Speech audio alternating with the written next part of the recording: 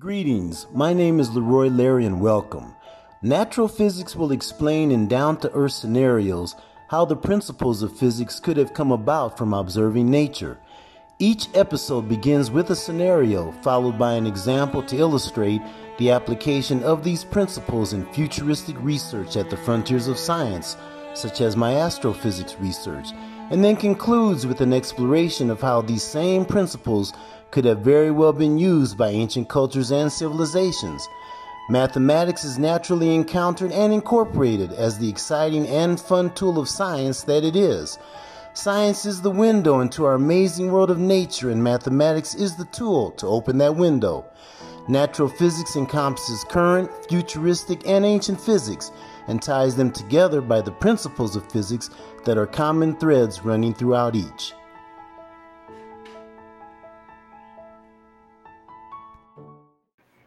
Greetings. I'm Leroy Larry, and welcome to Natural Physics, coming to you live from Costa Rica.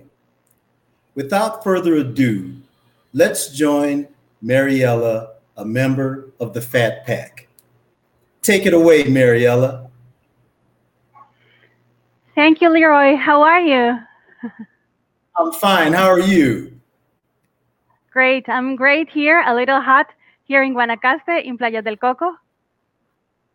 It's pretty windy down here in Huachipilin. We're in the Central Valley, and it's pretty smoking today, though. It's hot, no rain, but yeah, I know it's where you are up north. Oh yeah, it's serious temperatures. Yes. Well, I'm very happy to be here with you. My name is Mariela Bonilla. I am Costa Rican. I am an English teacher. English is my second language. I learned English since I was very young. I was a little child. I was around 5. And then when I grew up, I started teaching of English. I have taught English for around 20 years. I've taught different ages, different levels of English, different fields also. And I have to tell that I'm very happy. I'm a proud teacher because I love seeing my students learning and practicing and improving their skills, especially when they didn't know or when they were afraid of learning English. I think that's a natural. We all learn naturally our first language, and the second one should be the same way. And that's great. That's great to know. Today I'm going to continue talking about the spheres a little bit, but first I want to let you know that last week I was supposed to join you, but for those things that happened in life and that sometimes you don't understand, I couldn't join and I couldn't be with you. But some things happened to me and they made me feel that all things happen for a special reason. Even if you don't know, if you don't have idea why those things happen, they are like this. Let's start seeing my presentation today. I have some images that I took last week. Today we're going to talk about molding a rock. But first, let me show you that while I was disappointed at the beach, I was very sad because I couldn't join you. I saw this shell, and it was left. Can we go back, please? Let's see the shell first.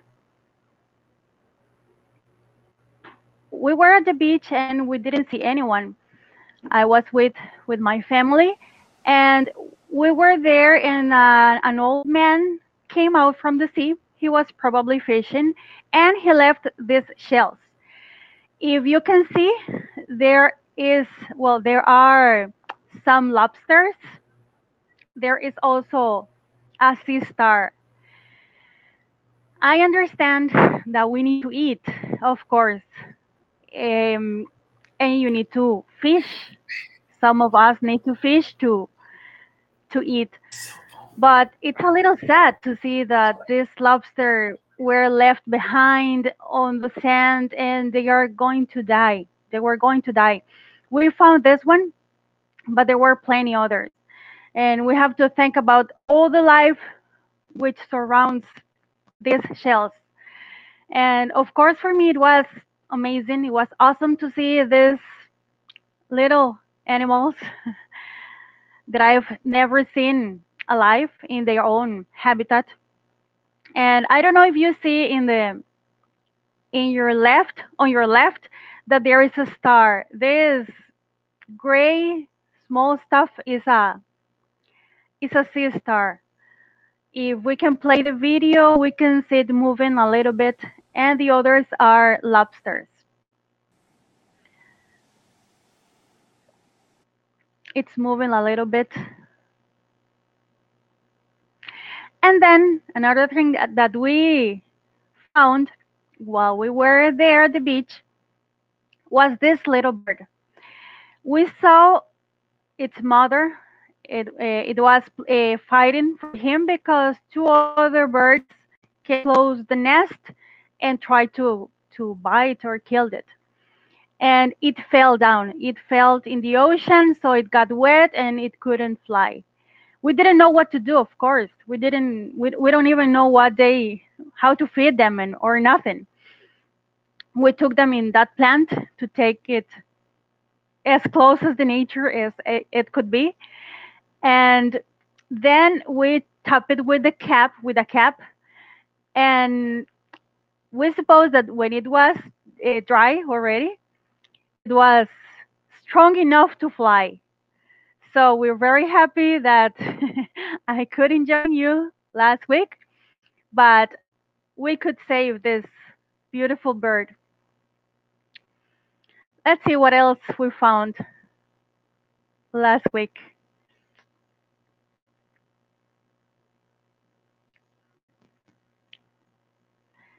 We were in a place called La Chorrera. Later, I'll tell you why this place is called La Chorrera. It is located in Playa del Coco. I saw these cicadas, these shells of cicadas. I've never seen those. They were in a tree, as you can see. And they said that cicadas change their shells, leave them away, and they move forward. Interesting, huh?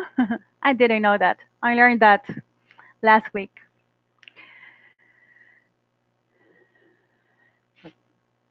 Let's continue to see what is in there. There is a real cicada.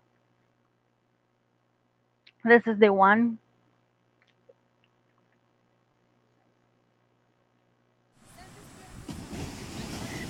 In this beautiful place, you can see the sunset, of course, and there is a very big rock.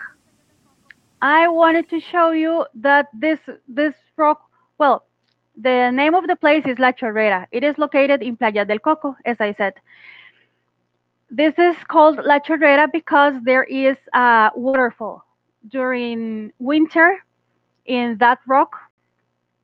Water streams from up to down and goes to the ocean. The ocean doesn't supposed to get there. That doesn't usually come up to the rock, but nowadays it happens. And nowadays it is wet, it is dry because we're in summer.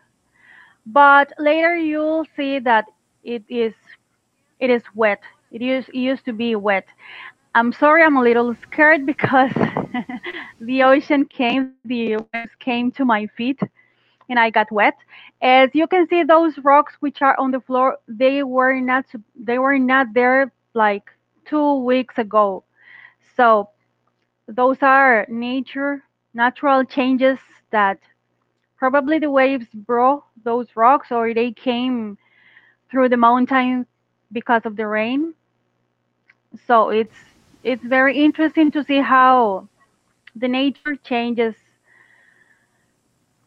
You see the sea comes again to my feet, and you saw the sunset again. I'm explaining there how the water falls from the mountain. We don't even know how big is that rock because there is a mountain. It is next to the mountain. It is part of the mountain actually, so we can tell how big it is. As you can see, this is part of that same rock. This picture was taken last September, and the waterfall, you can see the water falling, and that the rock is all wet. So that's the waterfall. There you can see on the sand the way the water streams. I wanted to show you this picture for you to see the size of that rock. I look a little short. I look tiny in front of that big rock. Don't you see? Don't you think? That is another picture of me in front of that rock, which is tall and big. And then I want to show you something else. I saw this crab in its little little hole. There were plenty crabs around in all this place. Then I wanted to show you a little more about nature, about, well, that is a rock. One of the rocks, they were they were built and formed by the waves probably, or also the rain, and they have different shapes, different sizes, and they are all natural. I wanted to show you those rocks because last time we were talking about the spheres. The spheres are perfectly rounded, and we don't know how they were made, how were they created. Even the ones that people try to recreate or recall, they are not perfect. They are not as perfect as the real ones. So I wanted to show you all these rocks, all this nature, all this natural habitat. And let's see the sunset again in Playa del Coco, and that is a little bit of Playa del Coco. I was that part, the La Chorrera, is at the end of the beach. It's at the end of the beach. That big rock is at the end of Playa del Coco, and all those rocks are at the end of Playas del Coco. I want to show you in this video that even if I use these tools, a chisel and a hammer, it is really hard to shape them as round as the spheres are. Look at those tools. They are real ones. Of course, I'm not trying to destroy nature. I was just trying to show you how hard it is to form, to give a different form to that rock. So again, we ask ourselves or we ask each other, how were the spheres made that perfectly? They are rounded and they are perfectly rounded. So this is amazing. This is something really strange. Also, I want to let you know that I moved to Guanacaste. I used to live in the city. I moved to Guanacaste 3 years ago due to a tenure position in an elementary school. I work for the Ministry of Public Education currently. Since I moved here, I have been close to the nature, to animals, to the beach, of course.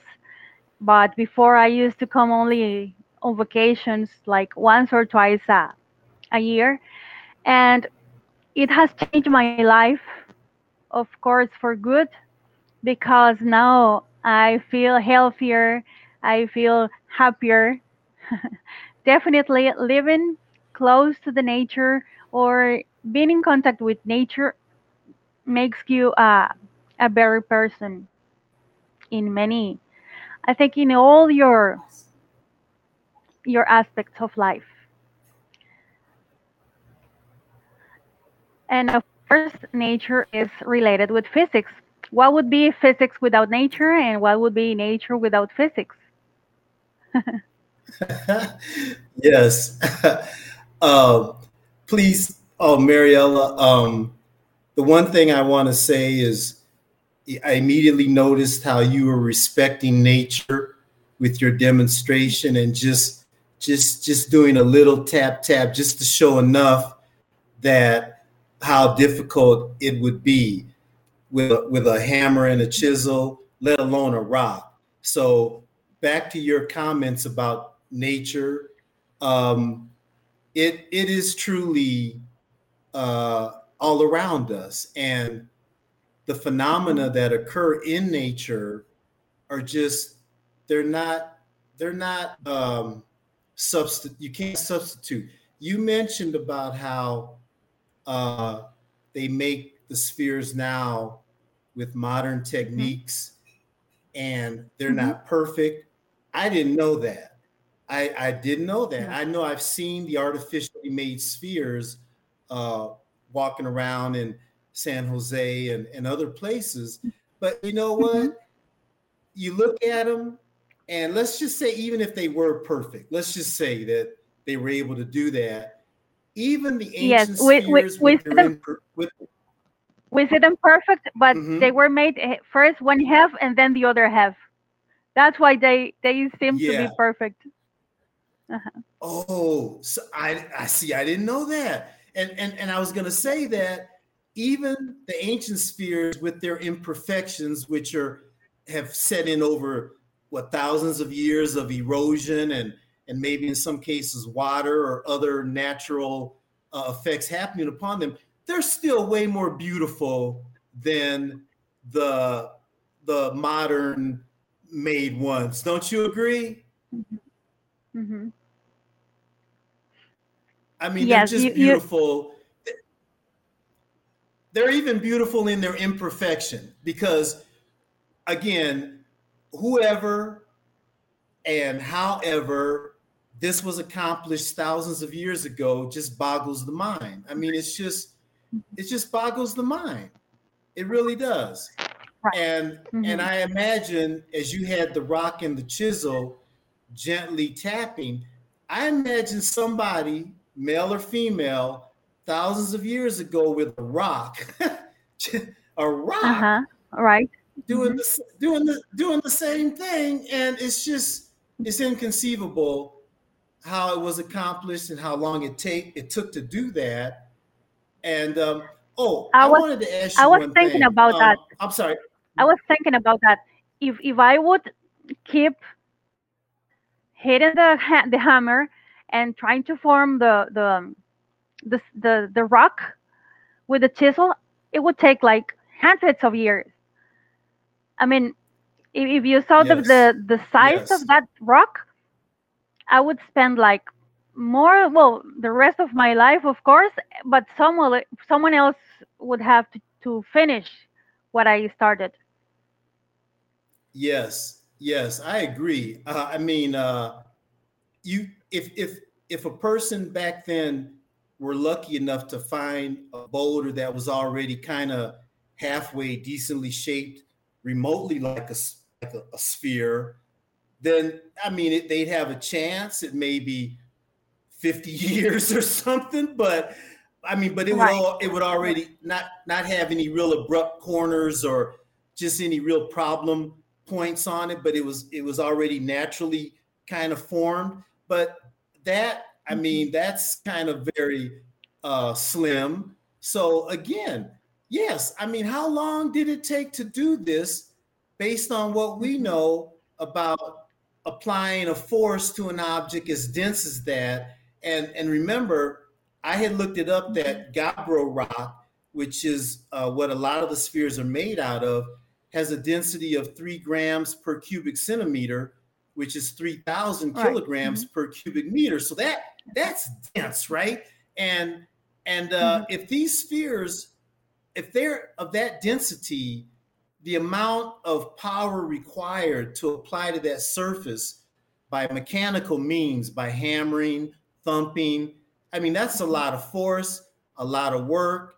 Hey, they didn't get cracked in the process, right? Think about it. Even if you were able to apply the force required to actually start making a dent in these massive objects, isn't there the possibility that you could actually crack them? I don't know. So, there's just so many mysteries involved in these spheres. So many. Probably we have to trust in the Bruncas, which say that the Gats made him. Yes. I remember in your video in episode 2, you mentioned that the earliest mention of the spheres was in the logs of the Spanish conquistadors, where it was entered in there that the chiefs gathered in the land of the balls. And so, again, back to this is something that keeps going over and over in my mind. Whatever the most southern point of Costa Rica is, before you cross into Panama, and then before you get to the northern part where you cross over into Nicaragua, why didn't whoever is responsible, whatever group of indigenous peoples did this, why didn't some of them travel up north beyond the boundaries of what is the landmass that we call Costa Rica, this geographical area, square miles or hectares? Why did this group did not go north, south, to the east, to the west, which I guess would be the ocean, right? Unless there's some islands out there. Why especially? Why they were made especially in that area? Exactly, and not in the rest of the country. And it makes me wonder, the original boundaries of Costa Rica, were they based somehow on the extent that these spheres are distributed in this area? I mean, is it that, let's just say thousands of years ago, when these spheres are being constructed, was it decided that this land of the balls, this certain square miles of Central America, this is the land that would someday be called Costa Rica? And that formed the northern and the southern boundaries of Costa Rica. I wonder if the distribution of the spheres throughout this area is connected to how Costa Rica got determined. I just wonder, because they're found nowhere else in Central America, and certainly nowhere else in the world. And this is something that I think we should look into. I definitely do, because and then when you touched upon the spirituality involved, where you talked about the Baduka and the Bribri, and we will be having that expedition to the tribes when everything is safe and clear and we don't pose a danger to them. And we will be going up there, and we'll make arrangements ahead of time to try to get an audience with an elder, and hopefully he or she will present enough intrigue that they'll be interested and say, okay, we'll give you a minute or so, and we might tell you a little something, right? So, but that is without a doubt in a future episode we'll get it organized. But in the meantime, you mentioning the spirituality of the tribes in connection with the spheres, could you talk a little bit more about that? Because here again, you're talking about nature, right? I mean, spirituality is connected to nature and the nature of the earth and our environment. So, could you just a little bit more about that, please, Mariela? Well, first, I have a friend who have been in the Bruncas area, and they have talked to them, and they told them They told him that probably the spheres were made by the Gets. Actually, the Gets threw the spheres, and that they were able to predict eclipses. So the Wow. spheres, and they are in that location, and on those in those places because they can predict eclipses. So it's more like Wow. decoration. They are a calendar. They are supposed to be a calendar.